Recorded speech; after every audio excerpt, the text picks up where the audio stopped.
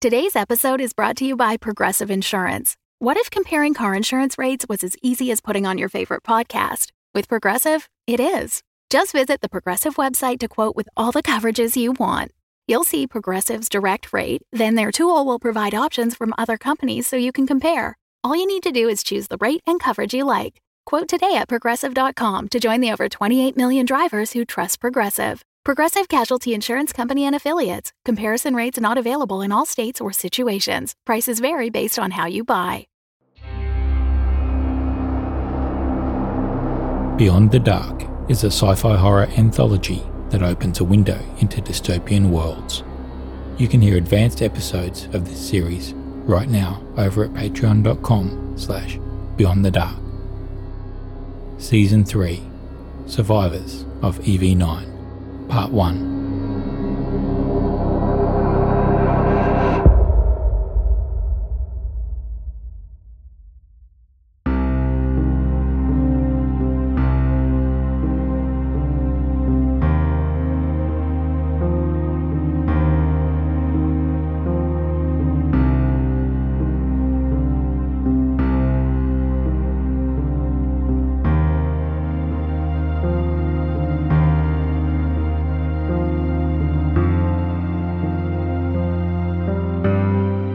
Life before the outbreak is something that doesn't seem real to me anymore. The memories in my head feel more like dreams, fevered delusions that exist only to push back the horror of what the world has truly become. Sometimes, when I close my eyes, I can almost imagine I'm there. Fishing trips with my dad, days at the park with friends, but it never lasts.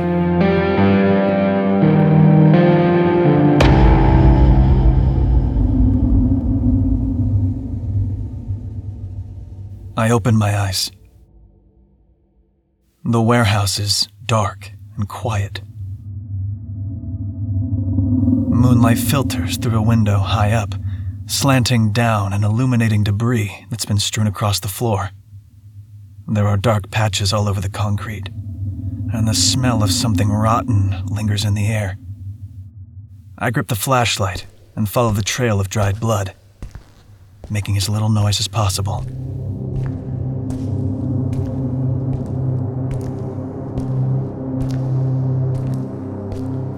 A little further on, I find the first body, or what's left of it. Most of the meat has been stripped off, and in the days since the attack, it's putrefied. As I approach, the smell gets much worse. Nearby, stairs lead up to an overseer's office, elevated well above the work floor. The windows are smashed, and the door has been snapped off its hinges. There's more blood on the steps. Dried splatters and streaks like a mosaic of carnage. This is where they ran to. This was the last stand. I mount the steps slowly, one by one, wary of what might be waiting at the top.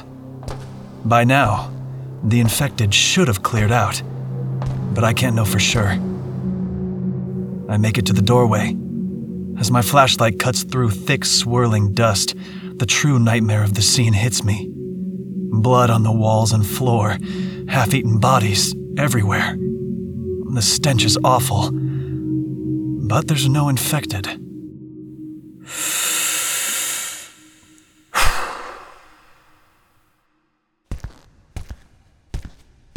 Amongst the shelves, I find what I'm looking for.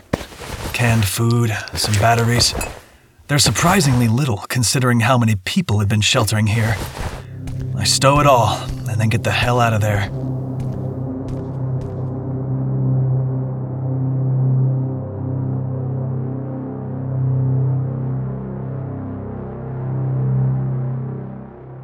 While I move back down the steps, I try not to think about the kind of person I've been reduced to. A vulture, subsisting on the scraps left behind by people less fortunate than me. I know things can't last. Resources are running out. As I exit the warehouse and head out into the night, I wonder how much longer I can keep.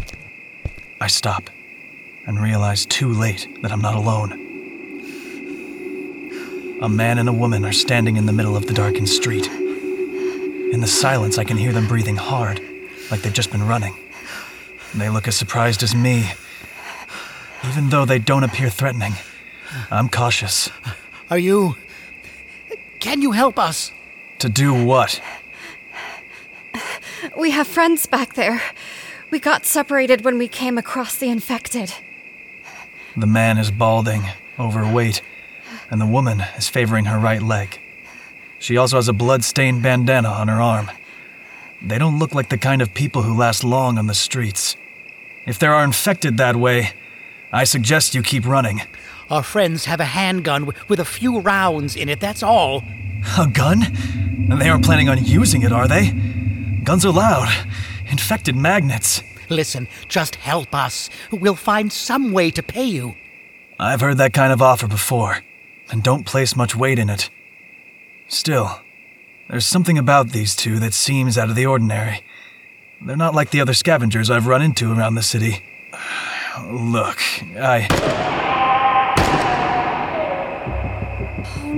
Oh no! Damn it. I glance in the other direction and see shambling figures emerge along the street in the moonlight. Come on, this way. But our friends... They're dead already. Run, or you'll die with them.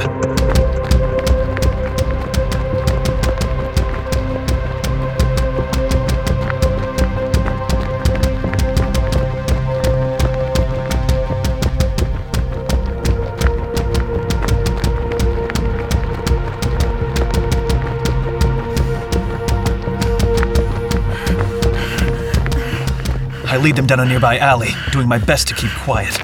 The two newcomers are slow, and I'm forced to ease up. Wait, there's infected passing ahead.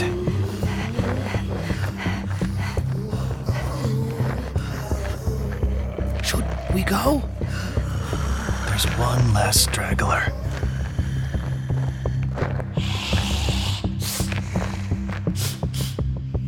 It's got our scent. Let's move. The straggler is weak, barely able to run, so I step out and swing my backpack at it, knocking it out of the way.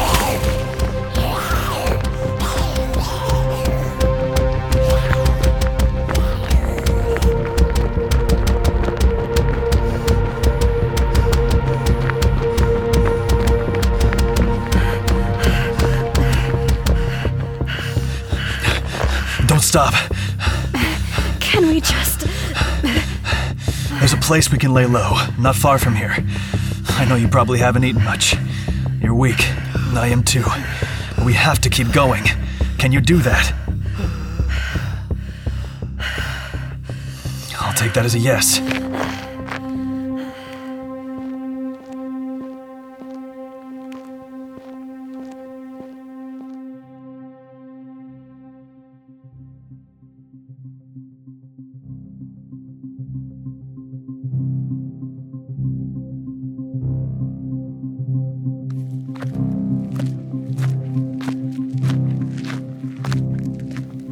I lead them up the rise to the house and quickly give the inside a once-over to make sure there are no infected that might have taken up residence. Everything looks exactly as I left it. I signal for the two of them to come forward. You can rest there on the couch. That's it. Easy now. Is there any chance our friends... Best not to think about them. Oh, God. I moved back over to the window to check the street, making sure we didn't pick up any followers. Keep it down, huh? Well, I'm sorry, but my friends are most likely dead out there. And it's a miracle you aren't as well, stumbling around like idiots. If it weren't for me... We could have saved them. Not a chance. Is that so? Yeah. And now what? What do you want from us? Well, how about some gratitude? Better yet, you can make good on that payment you promised me. Oh, is that just a lie? Now, I think we've gotten off on the wrong foot here. My name is Michael Dunbar, and this is Anjali. And you are? Kane. Kane. Good. Well, Kane, we're on a journey of sorts. To where? Here, look on the map. This is it. East. Out near the ocean. Why? What's out there? We picked up a radio signal from some colleagues of mine who have formed a settlement there, at a place called White Cliff. A settlement, huh? How do you know it's not a trap? There's a lot of hungry people out there. Infected aren't the only ones who need meat. No, this isn't a trap. Whatever you say.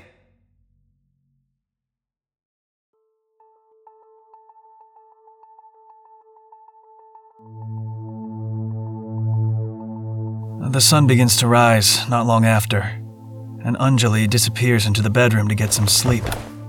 Dunbar takes a laptop out of his bag and connects it up to a battery pack. What are you doing? Going through my research. What kind of research? I worked at Felgate. Well, before the collapse, that is. The Felgate Institute. I've heard of that place. Isn't that where all the big shot scientists worked? That's right. And you got a job there? Yes. Does this research have anything to do with those monsters out there? Don't call them that. These are not monsters. They're humans. Sick humans who need our help. Survivors of the virus EV-9 just like us. They're mindless freaks who eat other people. That's not a normal sickness. The disease causes its victims to lose higher order brain function. The infected can't reason or discern right from wrong, but the lower order functions, hunger, the will to survive, are still there. Things would be a lot easier if they just ate each other. Oh, they do, but only when they become desperate. They prefer anything that's uninfected, human or animal. I believe it's to do with smell. Olfactory glands become more sensitive, a side effect of the virus. As I definitely need more research on that. I haven't seen an animal out there in months. Hence why the infected have turned to human meat. So, if we stay out of their way and wait long enough, they'll eventually eat each other into extinction. Well, let's do the math. Around 90% of the population were killed by EV-9. Then there's us, the ones who were fortunate enough to be immune. We're less than 1%. That leaves around 10% who are, monsters. Infected. So, in this city alone, there's almost 200,000 of them roaming the streets out there. If they continue to consume each other, and assuming there's no alternate source of food, that's still going to take, years before the last one is gone. Well, that's comforting.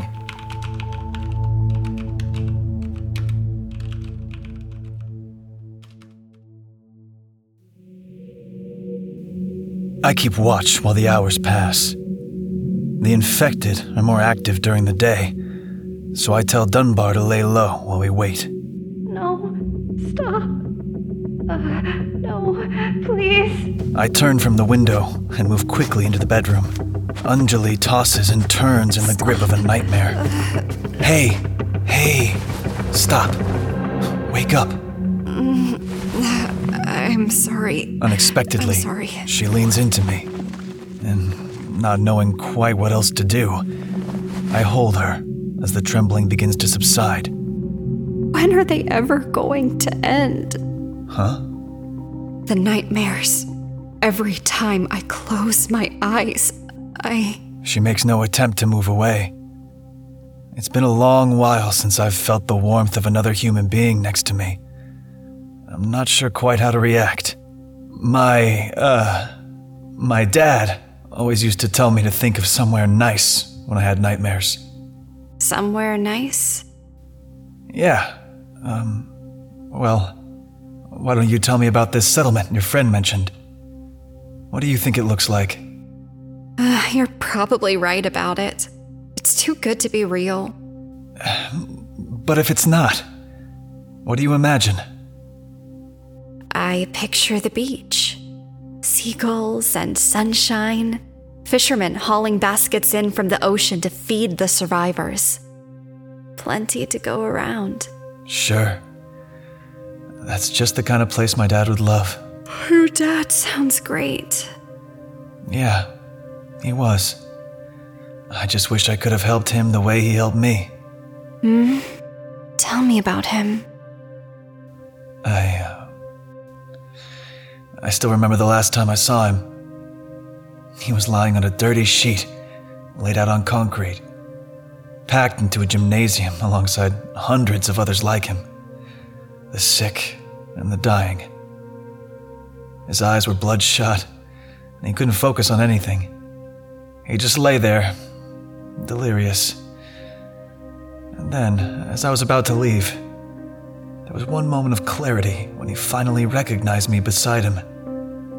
He looked so happy, despite it all, to know that I was still okay.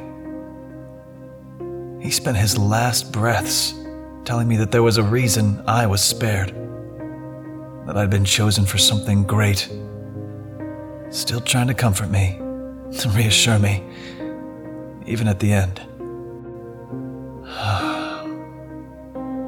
Sometimes I'm glad he didn't live long enough to see what I've become. A vulture, like the rest, picking at the bones of what's left behind.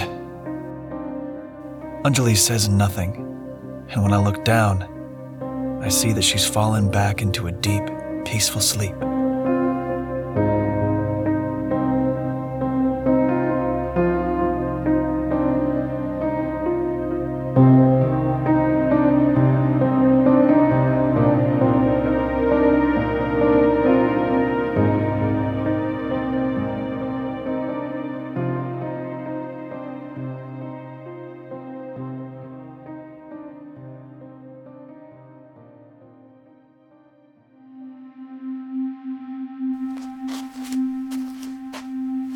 Back in the living room, Dunbar has disappeared. His laptop is on and, curious, I walk over and take a look. There's a folder of images, and when I select the first one, I see Dunbar in a lab coat, standing with a group of other scientists beneath a sign that says Fellgate Research Institute. Okay, so maybe he wasn't lying about that. I start to flick through more photos when there's a noise at the door to the kitchen. We found a cure, you know. Look, I didn't mean to intrude. But I'm not sure it will make a difference now. What are you talking about? That's where we've been all this time. Anjali, myself, and those people we left behind last night. My team. We've been at Fellgate, barricaded inside while we continued to work, trialing counters for EV-9 that could cure the infected. After many unsuccessful attempts, we finally made a breakthrough. Sorry, you seem like a nice guy and all, but I'm finding this hard to swallow. Well, I think I can change your mind. He brings up a series of images that show infected walking around the street in daylight, obviously taken with a zoom lens from a distance. 3 months ago, I managed to expose the cure to the infected subject you see in these images. The host was cured over the course of just 48 hours. A final image lingers on the screen, a bedraggled infected covered in blood and dirt. I lean in closer, and I recognize who it is. Anjali was an infected? She asked me not to tell anyone we met along the way. She thought they would think less of her. And the way you talk about these monsters, who can blame her? This can't be real. You can see proof right there on the screen. The cure works. But there will never be another dose made unless I can get to Whitecliff and make use of their resources. So you're banking everything on this settlement idea. What if it's not real? What if it's destroyed by the time you get there? We couldn't stay at Fellgate. We ran out of supplies, so where else could we go? My research is right here in the backpack. I have to get this to Whitecliff. Anjali, too. She's the second part of the equation. With her blood samples, my old colleagues will be able to start producing more of the cure. Why are you telling me this? Because I need your help. Anjali sustained a lot of injuries that went untreated while she was infected. Like that leg of hers. Yeah, she's finally getting stronger, but we need a guide. Someone who understands how to survive out here. We've spent too much time cooped up inside Fellgate. Dunbar cocks his head, listening. He goes stiff and quiet. I hear it too. Very carefully, I edge over to the window and look outside.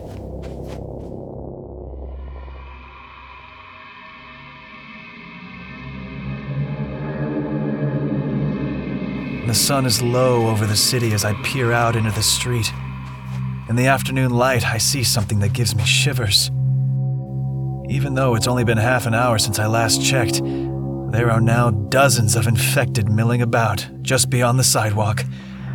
They're close enough for me to see their twisted, warped faces. What is it? Look. My God. So many. Something's got them excited. It's almost a feeding frenzy. Like when they take down fresh meat. But there's no meat. They're fighting over something. It looks like a rag. Or a... Suddenly, I realize what it is. What was that? Where's your bandana? My... When I first saw you, there was a bandana on your arm. Where is it now? I guess it slipped off while we were running. What about it? You must have dropped it outside when you took your backpack off. And now the infected have got it.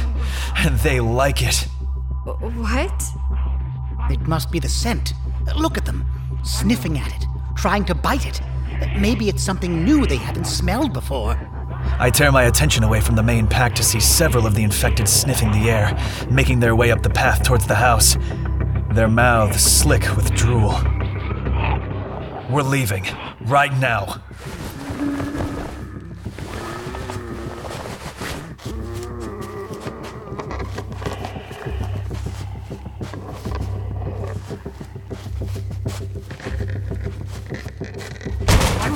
This way.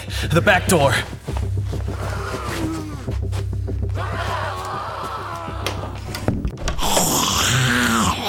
Look out!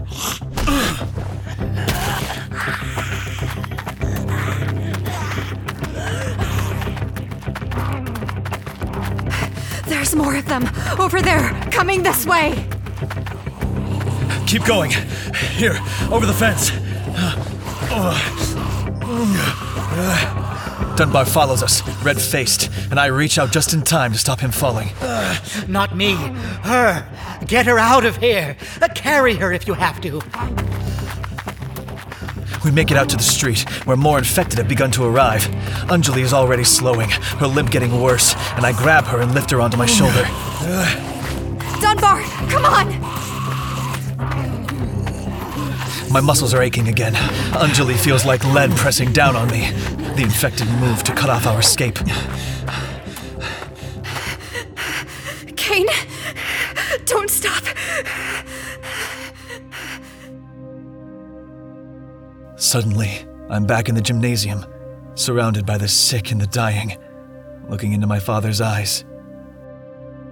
He watches me with unshakable faith, loving pride. Like all those days and nights since, I'm filled with shame. But this time, there's something unexpected. Self-loathing begins to burn outward. It transforms into rage. Get out of my way!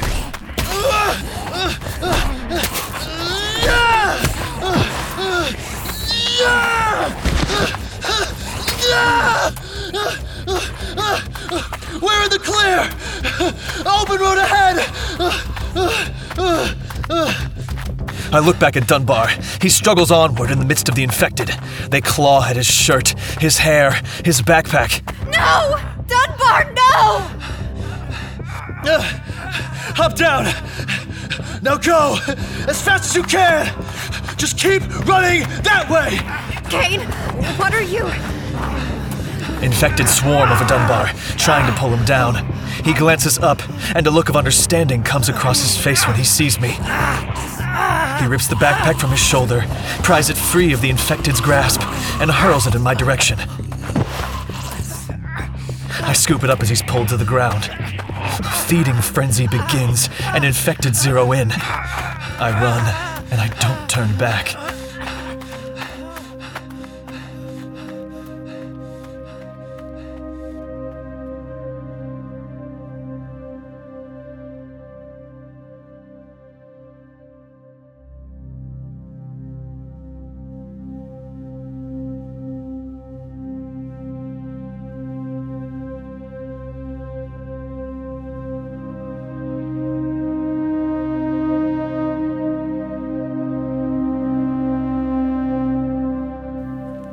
Anjali is still hobbling along the street when I reach her. As I close in, she turns toward me, and her face lights up, even though there are tears in her eyes. Kane, thank God. Are you okay? Dunbar?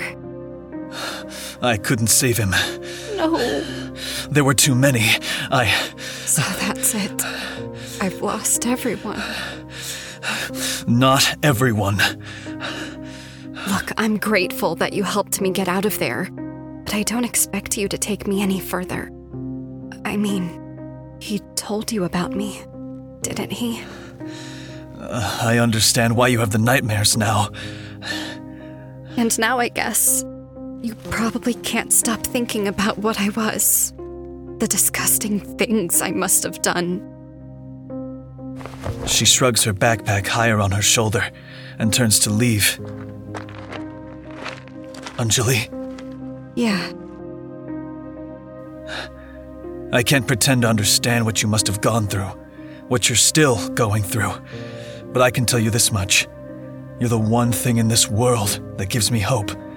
You're the reason I can finally believe there might be a future after all. Yeah. I lift Dunbar's pack and check that the research is safe, then take out the map and get my bearings. I feel Anjali's hand in mine. Come on. We have a long way ahead of us.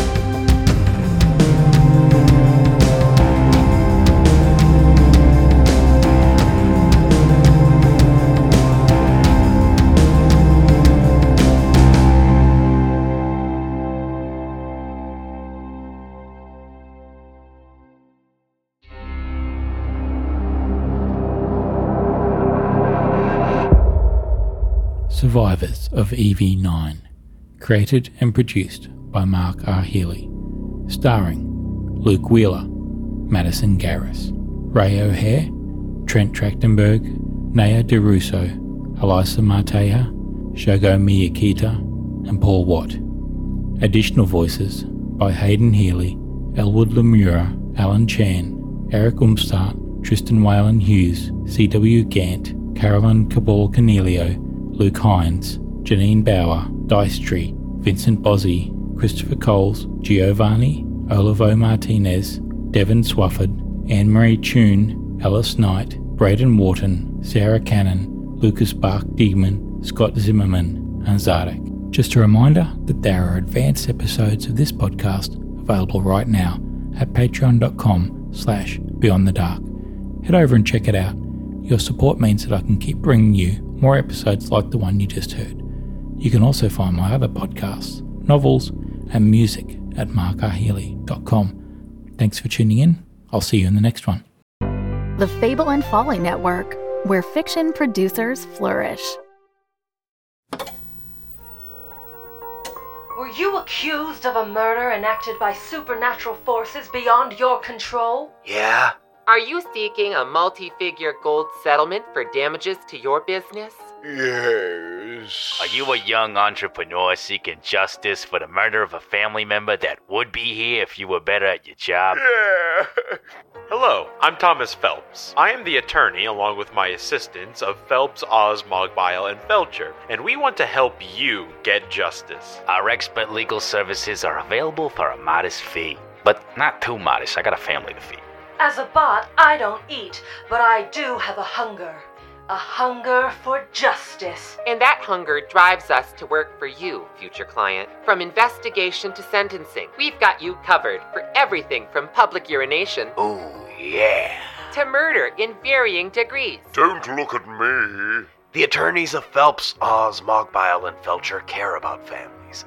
That's why they work quickly to help get this daddy off. I was blown away. My business was in trouble after an unfortunate case of property damage, but the attorneys of Phelps, Oz, Mogbile, and Felcher helped set things right with a hefty gold settlement. So come on down to the law offices of Phelps, Oz, Mogbile, and Felcher. Located in the old Biscayne Boys building. In Eastern Orgea. Just follow the podcast highway signs for Dungeons and Drimbus and take the Season 3 exit. The attorneys of Phelps, Oz, Mogbile, and Felcher are not responsible nor liable for any of the following that may be incurred while working on your case: sudden death, loss of limb, heartbreak, the use of magic to secure evidence, the wrath of an interdimensional being, urinary bladder infections, nausea, depression, the sudden desire to remove one's clothing, the illicit romance of a will they, won't they workplace scenario, or complete and utter disregard for the natural laws of space and time. Join your favorite fantasy attorneys for their next case. Dungeons and Drimbus publishes every Friday wherever podcasts are found.